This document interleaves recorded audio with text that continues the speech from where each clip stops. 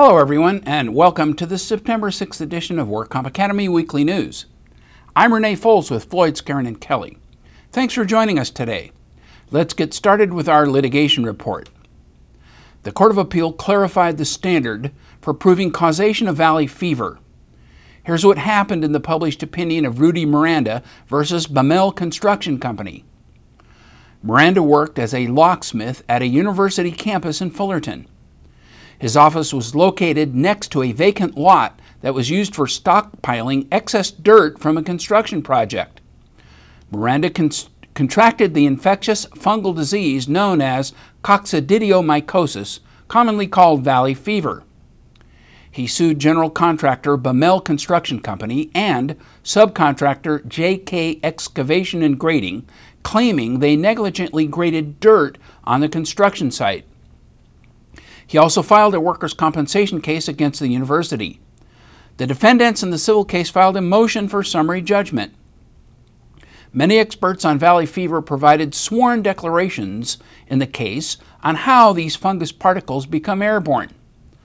Some of the particles have been known to travel as much as 500 kilometers from the point of origin. The trial court ruled that none of the expert declarations were credible evidence showing that the valley fever was caused by the construction next door. The Court of Appeal in a published opinion agreed. The court reasoned that Miranda could not prove where the valley fever came from. He must prove his case with medical testimony that shows it was probable, not just possible, that the fungus came from the construction site next door. The court reasoned that there can be many possible causes, indeed, an infinite number of circumstances which can produce an injury or disease. A possible cause only becomes probable when, in the absence of other reasonable causal explanations, it becomes more likely than not that the injury was a result of the dirt stockpile. A number of medical experts provided declarations claiming the construction site was the cause.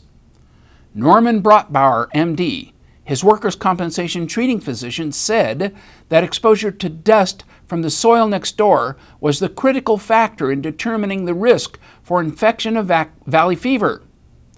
The Superior Court rejected these expert opinions as speculative, and the Court of Appeal agreed.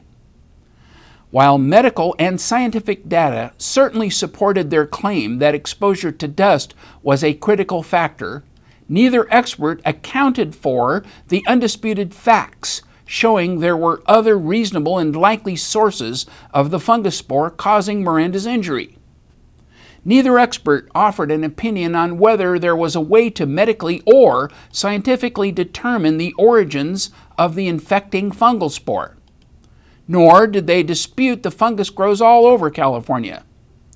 Once the spores become airborne, they are not visible to the naked eye. Spores sometimes can be in dust-free air. The fact that Miranda was infected standing by itself does not create a reasonable inference that the dust from the lot next door, as opposed to another location, was the source of the disease. Since the same medical evidence would support causation before the WCAB, this case shows the stark contrast in how these two judicial tribunals view the same evidence. The Los Angeles District Office of the Division of Workers' Compensation has made a motion to consolidate lien proceedings regarding compound pharmacy liens. The hearing is scheduled for 10 o'clock a.m. on Wednesday, October 6th, in the court's first-floor auditorium at 320 West 4th Street in Los Angeles. All compound pharmacy lien claimants with pending liens should attend, along with their representatives and defendants. However, injured workers and lien claimants without compound pharmacy liens should not attend. Parties do not need to bring their files. The court took this action because there are common issues of law and fact in the approximately 400 compound pharmacy liens filed each month at the Los Angeles District Office. Processing liens is time-consuming, and the Los Angeles court can only accommodate 145 lien hearings per month. In the event that the cases merit consolidation, there can be a system-wide savings by reducing repetitive litigation. Los Angeles presiding judge Georgia Frank will preside over the October 6 proceedings, along with Mark Kahn, the associate chief judge for the Southern region. Judge Kahn has jurisdiction over other courts in case the issues go beyond just those cases scheduled in Los Angeles. And in regulatory and political news, the California legislature passed several year-end workers' compensation measures last week, sending them to the governor for signature. AB 1696 would extend death benefits until the youngest child reaches 19 if the parent died while serving in certain law enforcement or firefighting services. AB 933 would require a utilization review physician to be licensed in California. AB 2253 presumes that cancer is a compensable injury among active firefighting members and certain peace officers even after employment is terminated. This presumption is extended from 5 years under current law to as much as 10 years under this bill. SB 145, a so-called anti-discrimination bill, passed the legislature that would reduce opportunities for apportionment based upon factors such as race, national origin, age, gender, or genetic characteristics. This bill was ostensibly politically crafted as an anti-discrimination bill, but at a deeper level, it is squarely aimed at apportionment based upon genetic risk factors or to the aging process. These bills are awaiting the governor's signature, and it is likely that he will veto some, if not all of them. The Association of California Insurance Companies is not happy with the legislative year. According to their spokesman, little was done to address challenges in the system. They were disappointed with the failure of AB 2779, which would have closed a loophole in the pharmacy fee schedule for the use of compound drugs. ACIC will be asking the governor to veto some of these bills. The California Society of Industrial Medicine and Surgery and the California Applicants Attorneys Association have scheduled a cocktail reception for Attorney General Jerry Brown on Sunday, September 19. This event costs $1,000 per couple. The event will be held at the home of Arnold Gilberg, MD, in Beverly Hills. Dr. Gilberg is often used by litigants as an AME in psychiatry.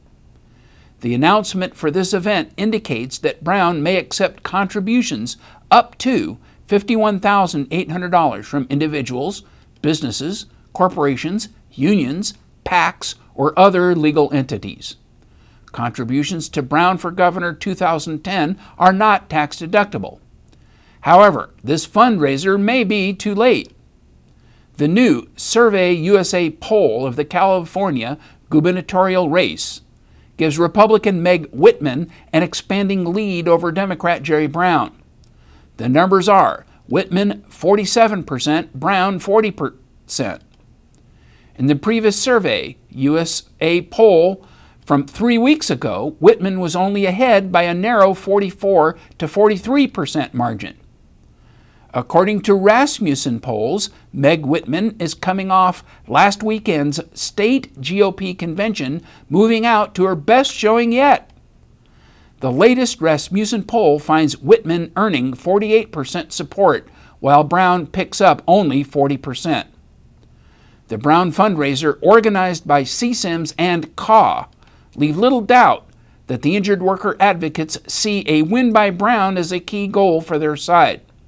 On the other hand, the direction of the current polls leaves deteriorating hope that they will succeed in helping Brown take the governor's seat next year. According to the CWCI, the Food and Drug Administration has become increasingly concerned about potential health and safety issues associated with compound drugs. Compound drugs, co-packs, and medical foods have been promoted to workers' compensation physicians and injured workers as an alternative to FDA-approved pain management pharmaceuticals. Anecdotal reports suggest that these therapies are often used as a means to supplement physician revenue. CWCI examined data on more than 3 million prescriptions. The results show that the percentage of California workers' compensation prescription codes linked to compound drugs, co-packs, and medical foods nearly quadrupled from 1.2% in the first quarter of 2006 to 4.7% in the first quarter of 2009. The biggest surge coincided with the regulatory elimination of differential pricing for repackaged drugs in March 2007. This trend is likely to continue until state policymakers enact specific statutory controls and administrative oversight. And now our fraud report. California Department of Insurance detectives arrested Isaac Lindsay and his wife, Veronica. They are charged with felony forgery after allegedly presenting fake workers' compensation insurance documents. Isaac Lindsay, owner of Lindsay Motorcade and Protective Services, bid and was awarded a contract to provide security services to the Moreno Valley Unified School District. Among the documents required by this contract was proof of workers' compensation insurance. An employee of Lindsay Motorcade and Protective Services was murdered while patrolling one of the school district campuses. It was soon discovered that Lindsay did not have workers' compensation coverage, and the documentation he submitted to secure the contract with the school district was faked. The school district was responsible for paying more than $100,000 in relation to the murder of Lindsay's employee. The Lindsays were booked at the Central Detention Center in San Bernardino County with bail set at $25,000 each. If convicted, the Lindsays could face a prison sentence of up to 18 years.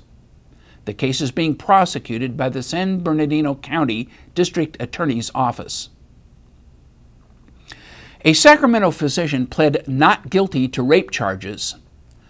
Scott Dodd Anderson, MD, was arrested in April and booked into the Sacramento County Jail on suspicion of felony sexual exploitation by a physician, rape, and attempted sodomy.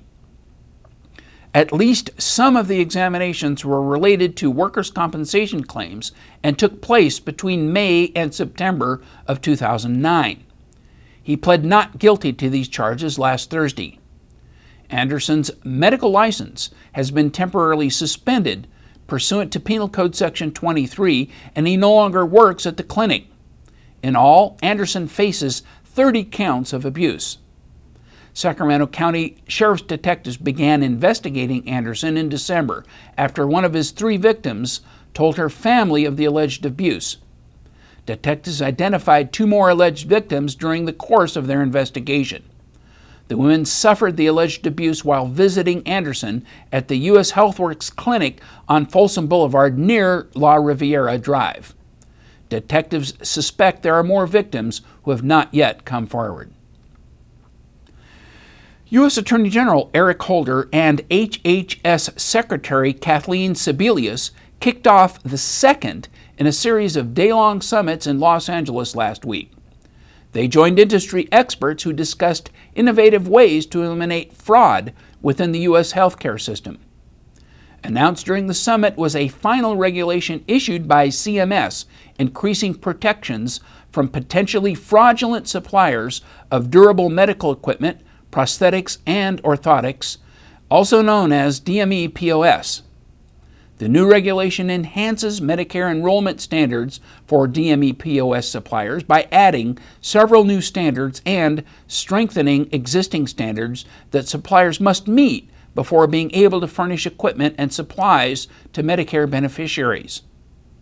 The Affordable Care Act builds on innovative strategies to fight fraud, such as the Healthcare Fraud Prevention and Enforcement Action Team, HEAT. There's now a joint operation between the Department of Justice in partnership with the 94 U.S. Attorney's Offices, CMS, and the HHS Office of Inspector General that has expanded Medicare fraud strike force teams from South Florida and Los Angeles to now operating in 7 regions. Targeted cities include Houston, Detroit, Brooklyn, Baton Rouge, and Tampa. On June 8, 2010, President Obama announced this nationwide series of regional fraud prevention summits as part of a multifaceted effort to crack down on healthcare fraud. The Los Angeles Summit was the second in the series, with additional summits to follow in the coming months in Detroit, Boston, New York, Philadelphia, and Las Vegas. And in financial news, U.S. Risk Insurance Group has taken over a Florida-located Unisource Program Administrators, a wholesaler of workers' compensation for an undisclosed sum. U.S. Risk is one of the largest wholesale brokerage and specialty lines underwriting managers in the United States. They are headquartered in Dallas, Texas, and operate out of office locations throughout the U.S., including San Francisco and Santa Ana. The deal will enable U.S. Risk to double its workers' compensation written premium and to add 4 A-rated national carriers to its market lineup. The takeover is also expected to enable U.S. Risk to offer monoline workers' compensation on a national scale. The specialty workers' compensation office in Sarasota will continue to operate as Unisource Program Administrators. The WCIRB has completed its review of the March 2010 experience information submitted by insurers. The ultimate accident year, 2009, combined ratio is estimated to have reached 124%. That is 14 percentage points higher than for 2008 and the highest level since 2001, when it declined to 143% from 184% in 1999. A ratio below 100% indicates that the company is making underwriting profit, while a ratio above 100% means that it is paying out more money in claims than it is receiving from premiums. These findings leave little doubt about where insurance premiums are headed next year. That's all our news and events for this week. Please check our website daily for news updates, past editions of our news, and much, much more.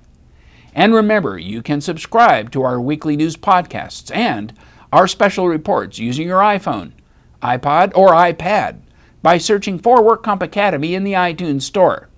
Again, I'm Renee Foltz with Floyd, Skeren, and Kelly. Thanks again for joining us. Please check our website again next week for more news.